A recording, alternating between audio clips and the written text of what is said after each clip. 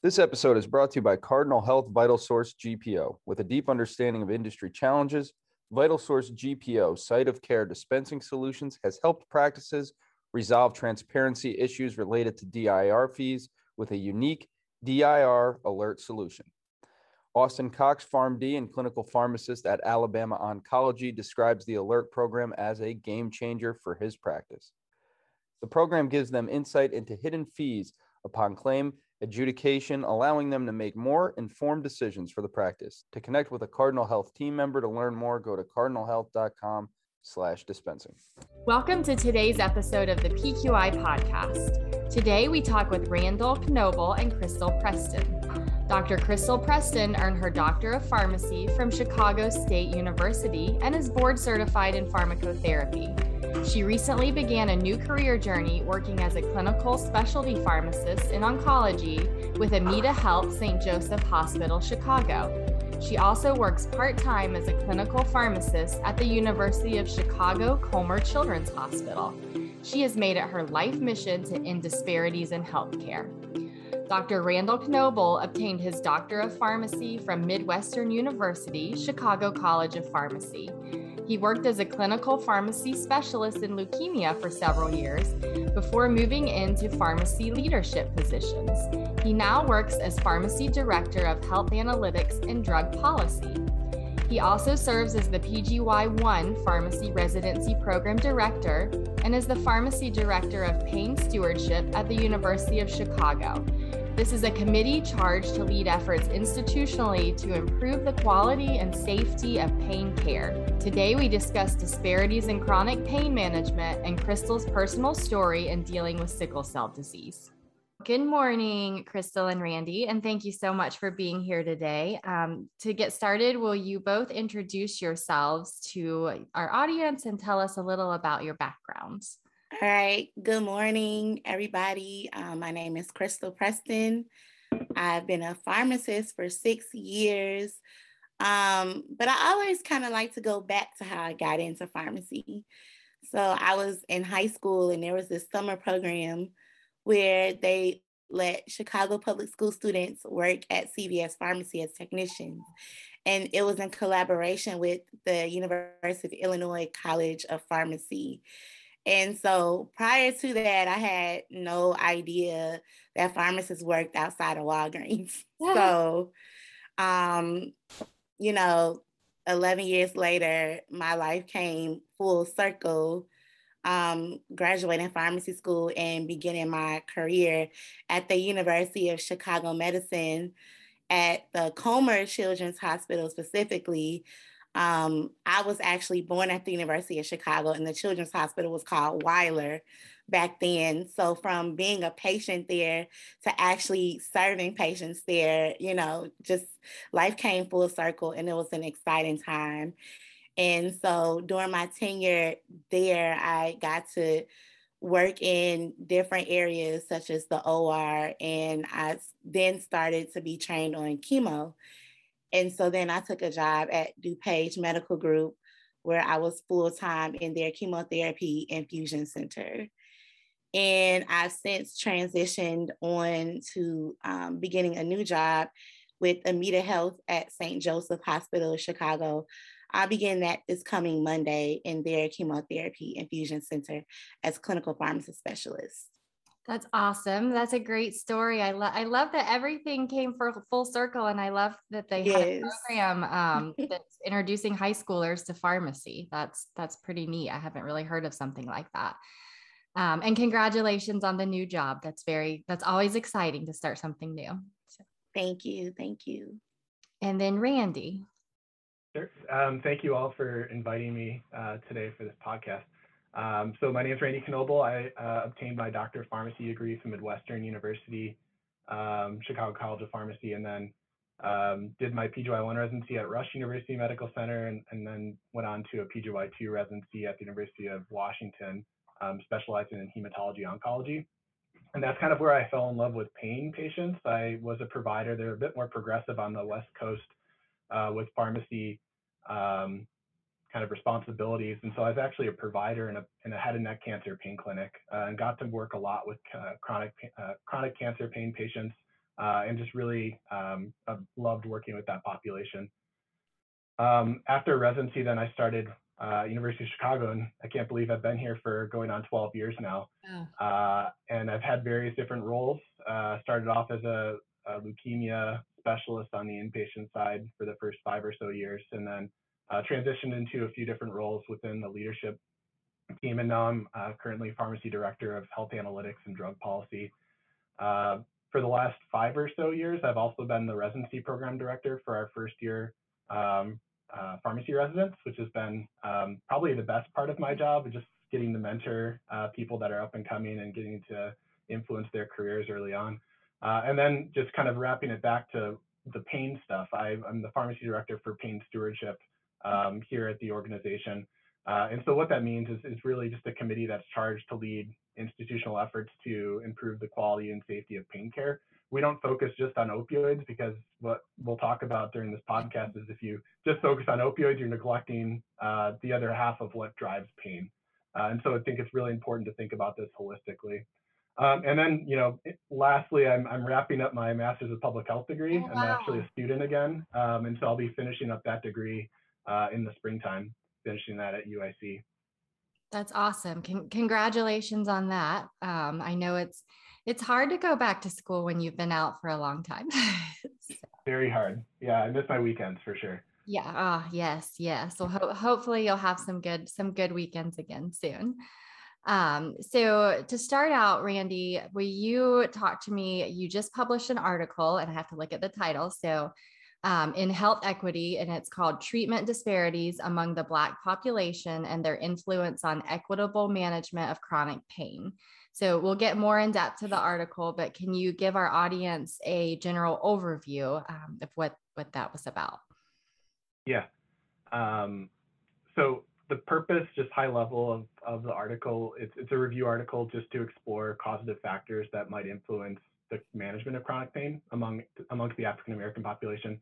And that could, and really the factors I was looking at was trying to figure out what might drive those disparate outcomes. And what you generally see is that, unfortunately, the African American population has more unfavorable outcomes, and it's not clear what's really driving that. So I explored those factors from like the patient perspective, the provider perspective, and system level perspective to try to truly identify root causes and put themes together so that we can actually start to put some stuff into action.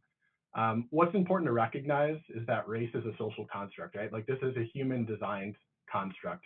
And that's precisely the reason that I wanted to focus on this topic, because if you just stop at race, you're missing all the drivers below that in terms of what's really driving the outcomes. And so you have to look at things that are upstream and downstream to be able to fix stuff. And so by focusing on race alone, you minimize the impact of the environment, structural drivers, societal drivers, life course kind of things in terms of exposures early on and how that can actually cause issues later on in life. And you have to focus on those things to truly address the issue. And lastly, if you just stop short on race, that could actually reinforce stereotypes that actually are going to even more negatively impact the outcome. And so I really wanted to focus a lot on some of the structural, environmental, and societal factors, and just kind of seeing those associations as they correlate with race and how I could tie those then to an outcome in pain. Okay, awesome. And then the article starts by defining chronic non-malignant pain. So will one of you, and that may be Randy, define that for us? And then what are some of the disparities that are found in the patients with chronic non-malignant pain?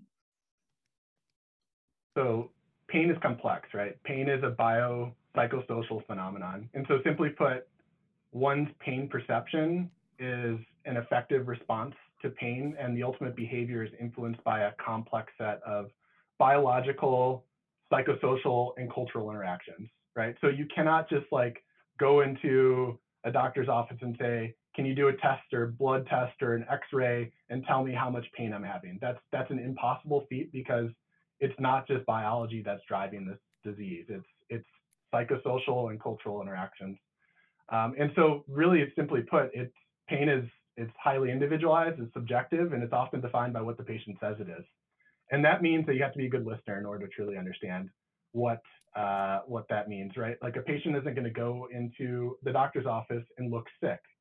They may have more pain intensity, but over time, patients might find the effects of living with chronic pain might impact their ability to work or engage in recreational activities, social activities, and have joy. And what problem happens is that pain begins to chip away at their being, right? Like their mood, leaving them angry, frustrated, anxious, and depressed. And that then negatively reinforces that chronic pain because, again, it's a biopsychosocial response. So it's a very complex disease, and it cannot just be simply, taken at face value in terms of just a biological response. Again, it's holistic, and that's, I think, what makes it so complex. Okay. And then Krystal, so as far as some of the disparities, I'll have you maybe talk a little about that. But to start off, I know that you have sickle cell disease, and you can personally attest to some of the information in the article. So will you share more on your own personal story with sickle cell and what you've experienced? Okay, well, I was born back in the 80s. I'm telling my age. So back then, prior to like my diagnosis, I wasn't diagnosed until I was 18 months old, and it could have been fatal. My spleen was about to rupture. And so they weren't testing babies, at birth for, sickle cell. They weren't doing all of that blood typing and things like that. And so, like I said, I was diagnosed at 18 months. I am glad that I had a provider that actually, she didn't know too much about sickle cell, but she said that, she was going to dedicate time to do her own research and really, just kind of help guide me along that journey. And that journey lasted up until I was 22 years old. I was seeing the same pediatrician. So this is where the disparities come in because the article talks a lot about access to care and effective communication between provider and patient. And as Randy just mentioned, as a provider, you really need to be a good listener. Pain is one of those things where you can just look at someone and tell that they're in pain. It's, patient perception and how they describe it to you. And if you really pay attention and kind of focus in on different cues from the patient, you can really kind of help develop, a proper treatment for them. So I think the main factor is access of care. I had parents that had excellent insurance. My dad worked for the government.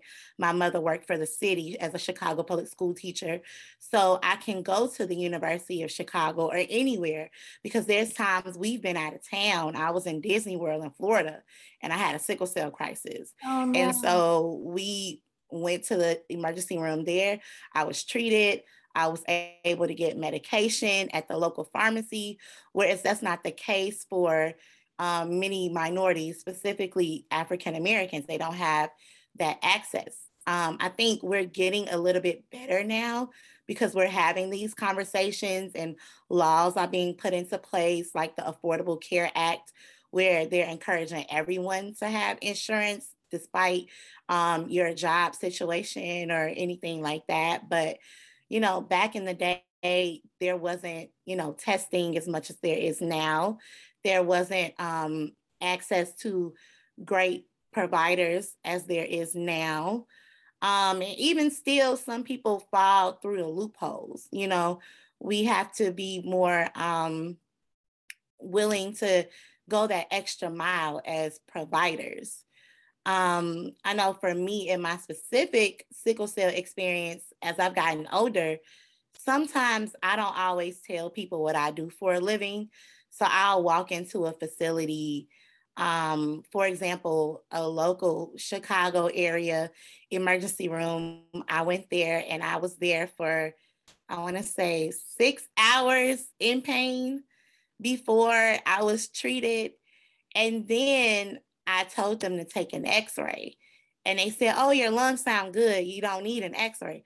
I was like, I think you need to take an x-ray because I could feel it. I knew I had pneumonia, That's one of the complications of sickle cell. Like, you can easily form a pneumonia in your lungs. And so I'm telling them to take an x-ray because I feel, the pain in my chest. And so they said, oh, your lungs sound good. It's fine. They sent me home with a prescription for Norco. And I also asked them to send me home with a script for Zofran because I know that I can't take Norco without, having nausea. Yeah. And, they were reluctant to do that. And so the next day I ended up back in the emergency room, but at a different hospital, where as soon as I walked in, they said, okay, let's go get her an x-ray. So you can kind of see the difference in care. I'm not saying that the other hospital was a bad hospital. There may have been different factors as to why the level of care was different. But for one thing, a lot of sickle cell patients know their body.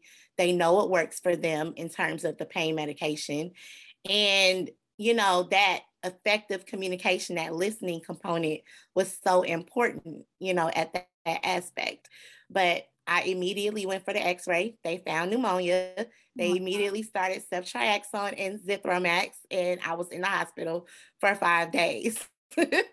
So just to know that all I had to do was go a few miles southwest of where I live to get better care, it kind of plays into, the disparities that are described in that article. And for me, I think access and effective communication between doctor and patient are more important.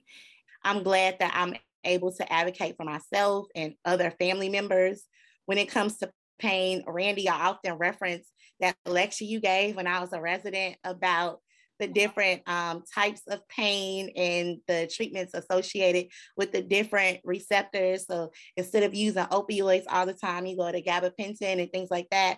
A lot of my church members have chronic pain in other disease states. And so they often come and talk to me about that. And, it's just nice to have someone that's knowledgeable about all of those treatments and being able to share that information with the community.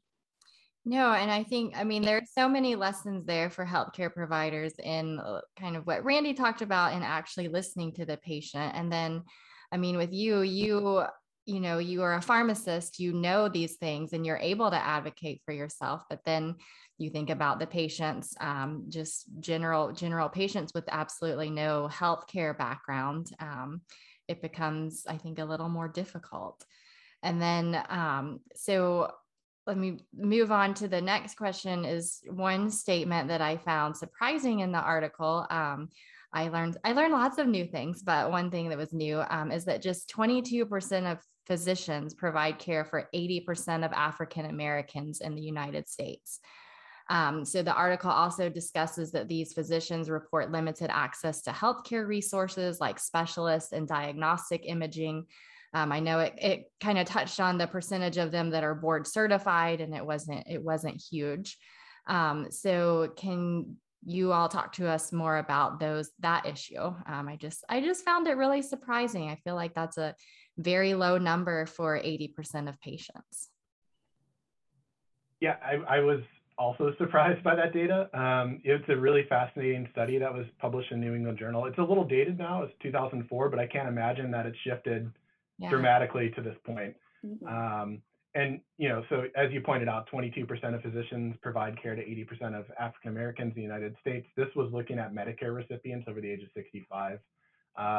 They found, like you said, that they were less likely to be board certified and more likely having a feeling that they weren't able to provide high quality care to their patients. I think that speaks a lot to what Krystal was just talking about, right? Like workplace chaos and ability to really focus on the patient can be strained when you have an overloaded schedule.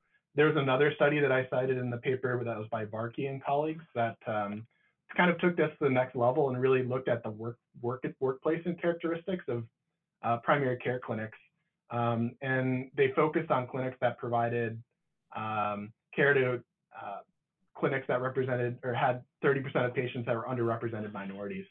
And what they found is that, much to what Krystal was kind of highlighting, right, is that they have less access to medical supplies, fewer examination rooms, fewer specialists, more likely to have patients covered by Medicaid, more likely to have patients that report symptoms of depression within the last 2 weeks, more likely to have patients that have lower levels of health literacy. It's kind of creating this perfect storm because you have these physicians who aren't as, having the expertise or even the time to, be able to navigate all of these complex, psychosocial or psychologically complex patients.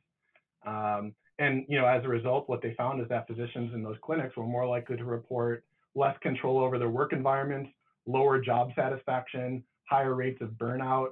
And so it's really just kind of this combination of time, pressure, insufficient resources, complexity of patient that kind of creates, again, this perfect storm that, are kind of an uphill battle.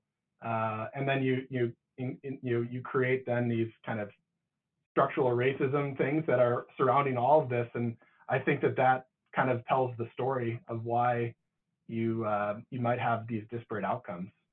Yes. And then I can agree with that because I wasn't actually surprised by the data, just because being an African-American person growing up, you don't see too many people when you go to the doctor, when you go to the emergency room who are working in that capacity. You don't see too many people that look like you. Things are changing now, but the data has not changed drastically. But I can definitely, attest to, being a student or being involved in other organizations and activities where it's not too many people who look like me, which is why I try to give back to, the profession. I go and I speak to students, pharmacy students, and I even go and speak to a few of my family members are educators. So I speak to their students in elementary schools and high schools, telling them about pharmacy, just because there needs to be more African Americans and Latinos and Asian and more representation, basically. And that creates, a better environment, better patient and provider relationship, better communication, because there may be some facets of that patient's pain that only, I can relate to as an African-American provider versus someone who does not have that type of experience. Yes, no, that is a great point. And I know the article focuses on some of that as well. So it's a good segue into, can you all talk a little more about any other findings that you thought were important from the article, and then also how we can start to overcome some of these barriers? And I love it, Krystal, that you're going to talk to students when they're as early as elementary school, because I think that's fantastic to lay that foundation for them. Yeah, I'm happy to kind of summarize some of the findings. I think I started off with the biological differences, and I think that I started with that because, as I talked about before, race is a social construct, right? Like, we do have ancestral differences, and that does drive some genetic differences, but those genetic differences, when they do like GWAS type things, cannot explain the differences in pain perception. And so I highlight that just to acknowledge that there are experiments that have demonstrated differences in pain tolerance and response between whites and African Americans. But I think that, as I described in the beginning, we would be doing a disservice to patients in general if we just stopped there. And I think it doesn't explain, any of those studies don't explain if that's more of a driver around allostatic load. So this has to do with life course kind of stressors. And it's unclear also if those experimental differences result in any sort of practical applicability in terms of clinical practice changes. And so I wanted to acknowledge that first. And then we talked a lot already about some of the implicit bias that comes into managing patients. And so I talk a lot about differences in how providers are assessing pain between, and it's oftentimes African Americans compared to whites. And so what they found is that there's a tendency to minimize pain suffered by African Americans, typically in providers that don't have as extensive medical training. And so Krystal shared a lot about having a really great relationship with her sickle cell provider, right? Like that's somebody who has extensive training and is able to empathize and truly understand. So I think training has something to do with it, and also ambiguity. And this comes into race concordance.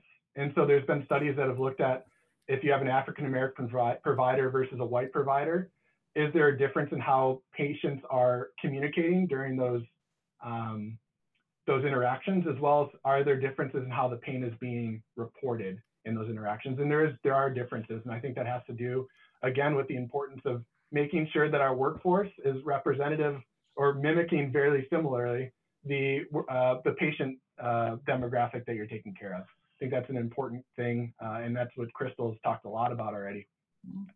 And I've already discussed all the structural things. And so, like, where do you go from here, right? So, like, there's a lot of, like, before we can, tear down all these, institutionally and structurally designed inequities, I think we just have to acknowledge one, that looking in the mirror, right, and acknowledging the fact that everybody has implicit bias, and that's okay, but you have to recognize that that's a part of us, and that it can come into play when you are in a chaotic environment or feeling stressed and not able to check your emotions. So I think really importantly there, don't stereotype, right? So deploy strategies that can do stereotype replacement, and framing this differently, adopting individuation, right? So, like, not everybody, you shouldn't do cookie cutter medicine. Everything should be, based off of what that specific patient's needs are, right? And as we discussed with pain, right, it's a biopsychosocial response.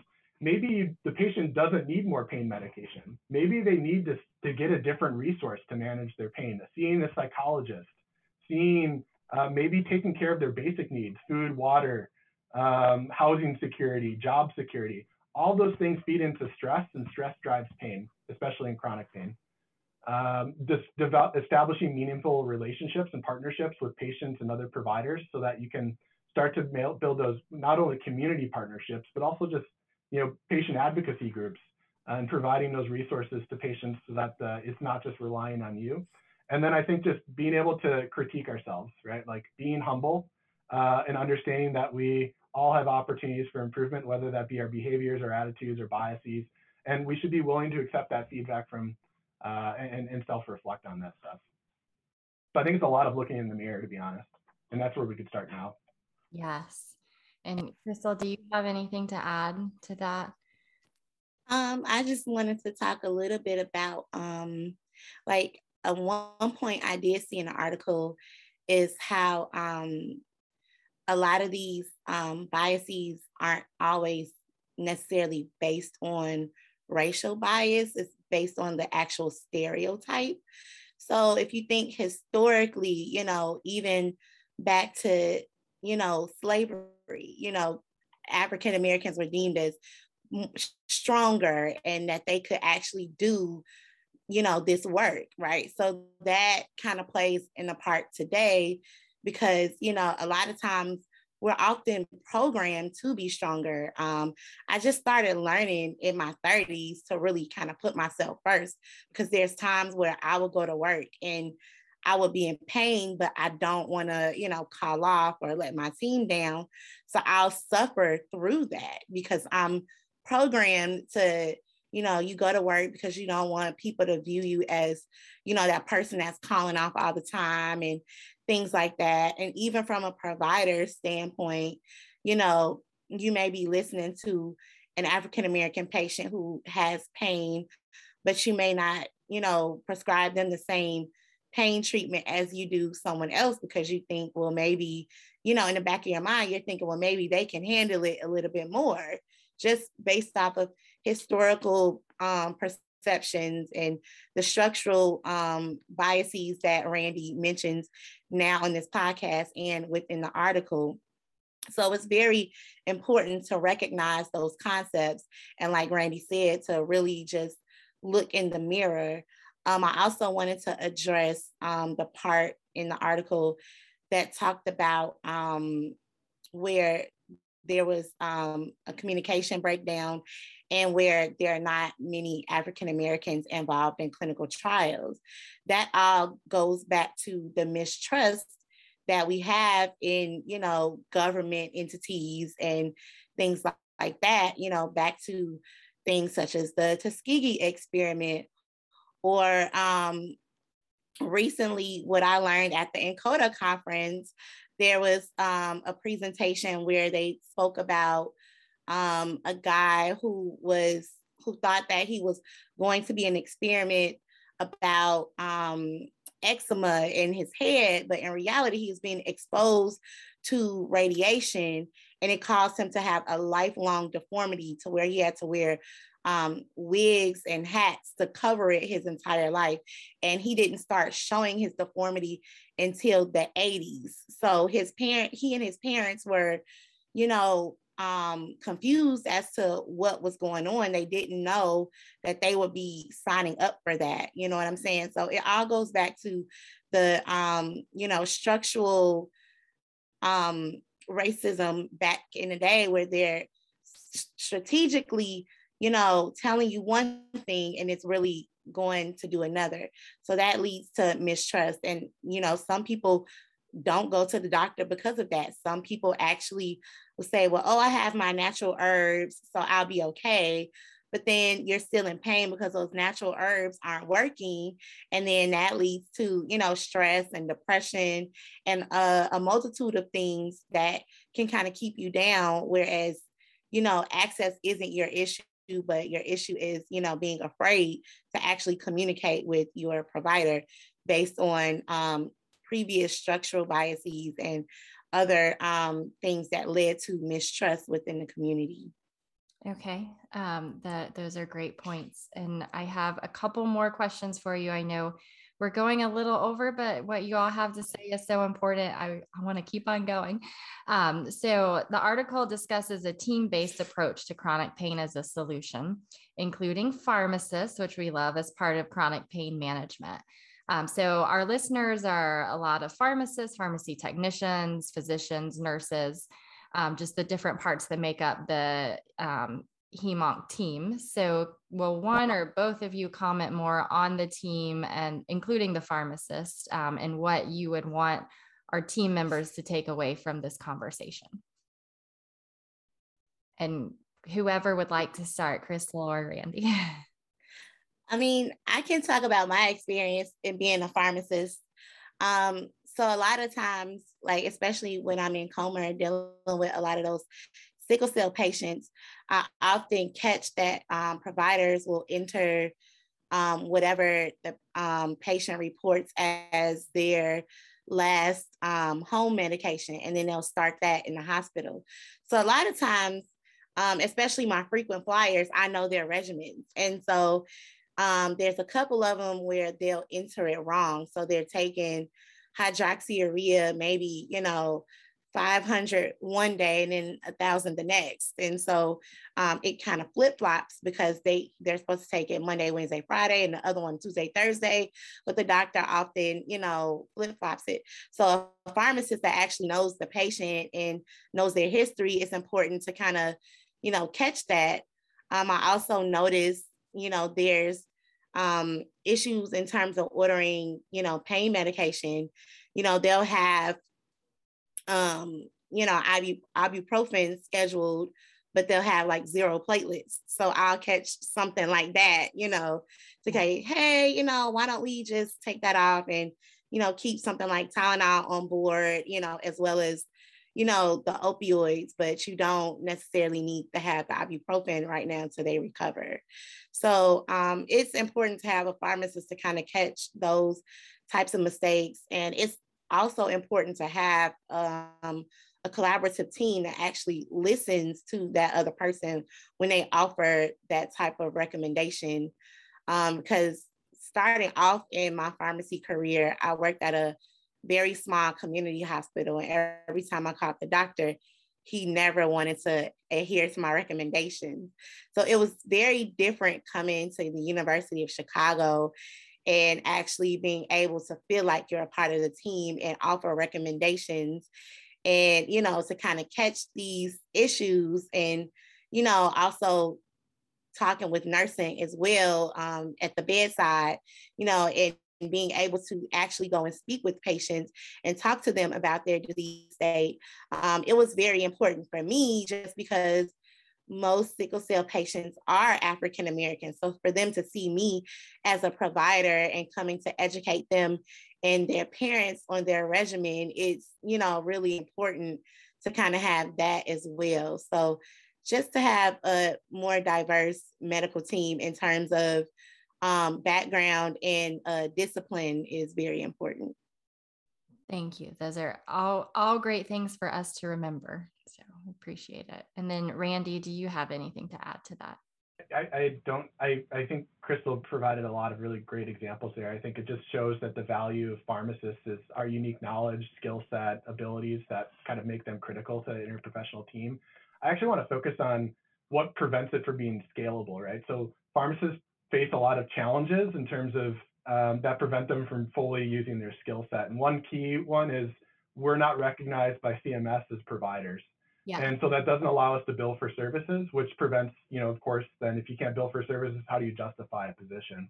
And the other major challenge is that when you look at a retail pharmacist, there's often an information gap, right? They don't see the full picture. They're trying to put a story together based off of their prescription details.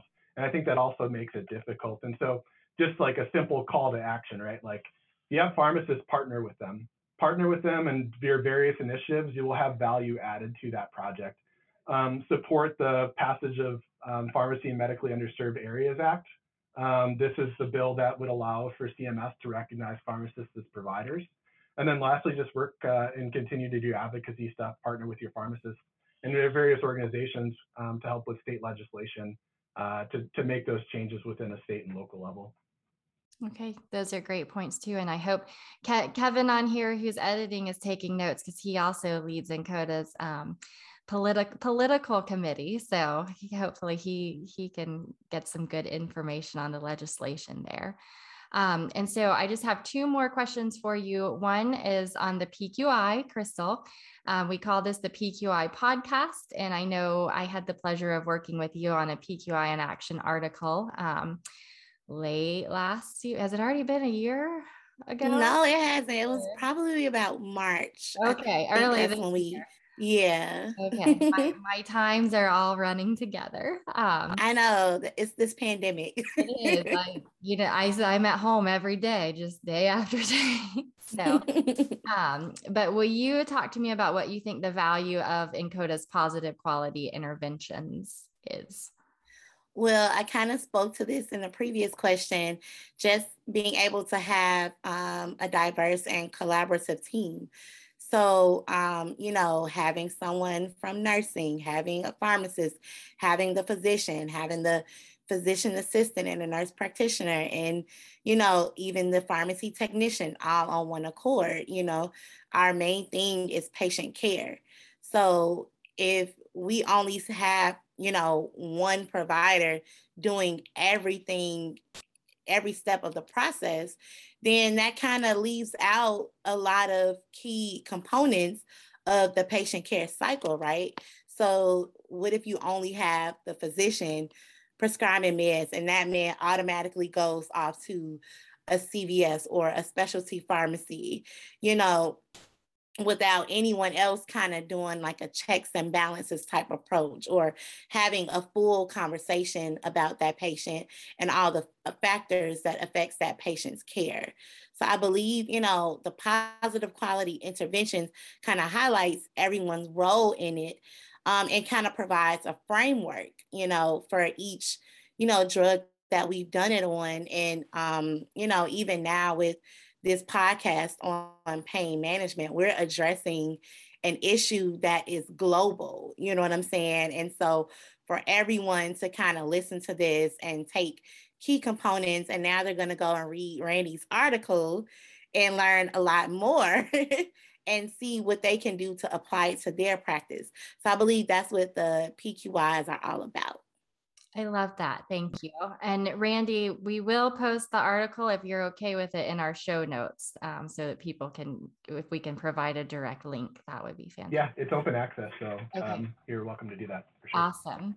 And then one last fun question for each of you. And we're going into season 2 of the podcast, so we're mixing it up with new fun questions. But if you could only watch one movie for the rest of your life, which movie would you choose? And whoever thinks of something first can go first. Oh gosh. I mean, I'm a sucker for like Chris Farley. So Okay. like Tommy Boy, I just watched this weekend, and I was like, I could watch that the rest of my life. All right, there you go. Tommy Boy on repeat forever.